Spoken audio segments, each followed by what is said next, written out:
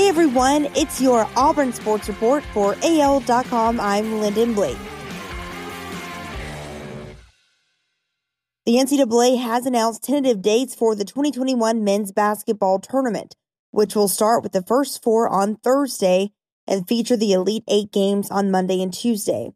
The NCAA announced January 4th that the entire tournament will take place in the state of Indiana, with 55 of 67 games in Indy.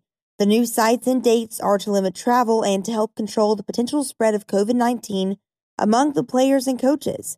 The Final Four will remain as scheduled on April 3rd and 5th, a Saturday and a Monday. Those games will take place at Lucas Oil Stadium. Bruce Pearl is joking again. He's smiling again. You know, winning will do that to you.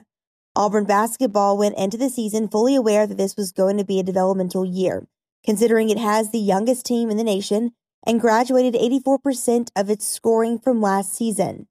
Even with that knowledge, losing 4 straight SEC games was tiring. Losing takes its toll, Pearl said. But now Auburn has back-to-back wins against rival Georgia and blue blood Kentucky. Spirits are up just in time for the Tigers to face Arkansas, the team that defeated them in the first of their 4 straight losses at 8 p.m. Wednesday. Carolina Panthers defensive tackle Derrick Brown made the Pro Football Writers of America All-Rookie team. Brown started all but one of Carolina's games and played 742 defensive snaps, 70% of the Panthers' total. He had 34 tackles, 8 tackles for loss, 2 sacks, 12 quarterback hits, and 4 pass breakups.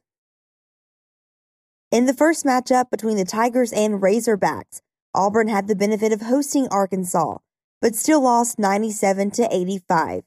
Auburn shot an impressive 52% from the field and made 15 three-pointers, but the Tigers wasted those 15 three-pointers with the 19 turnovers that led to 27 points for Arkansas.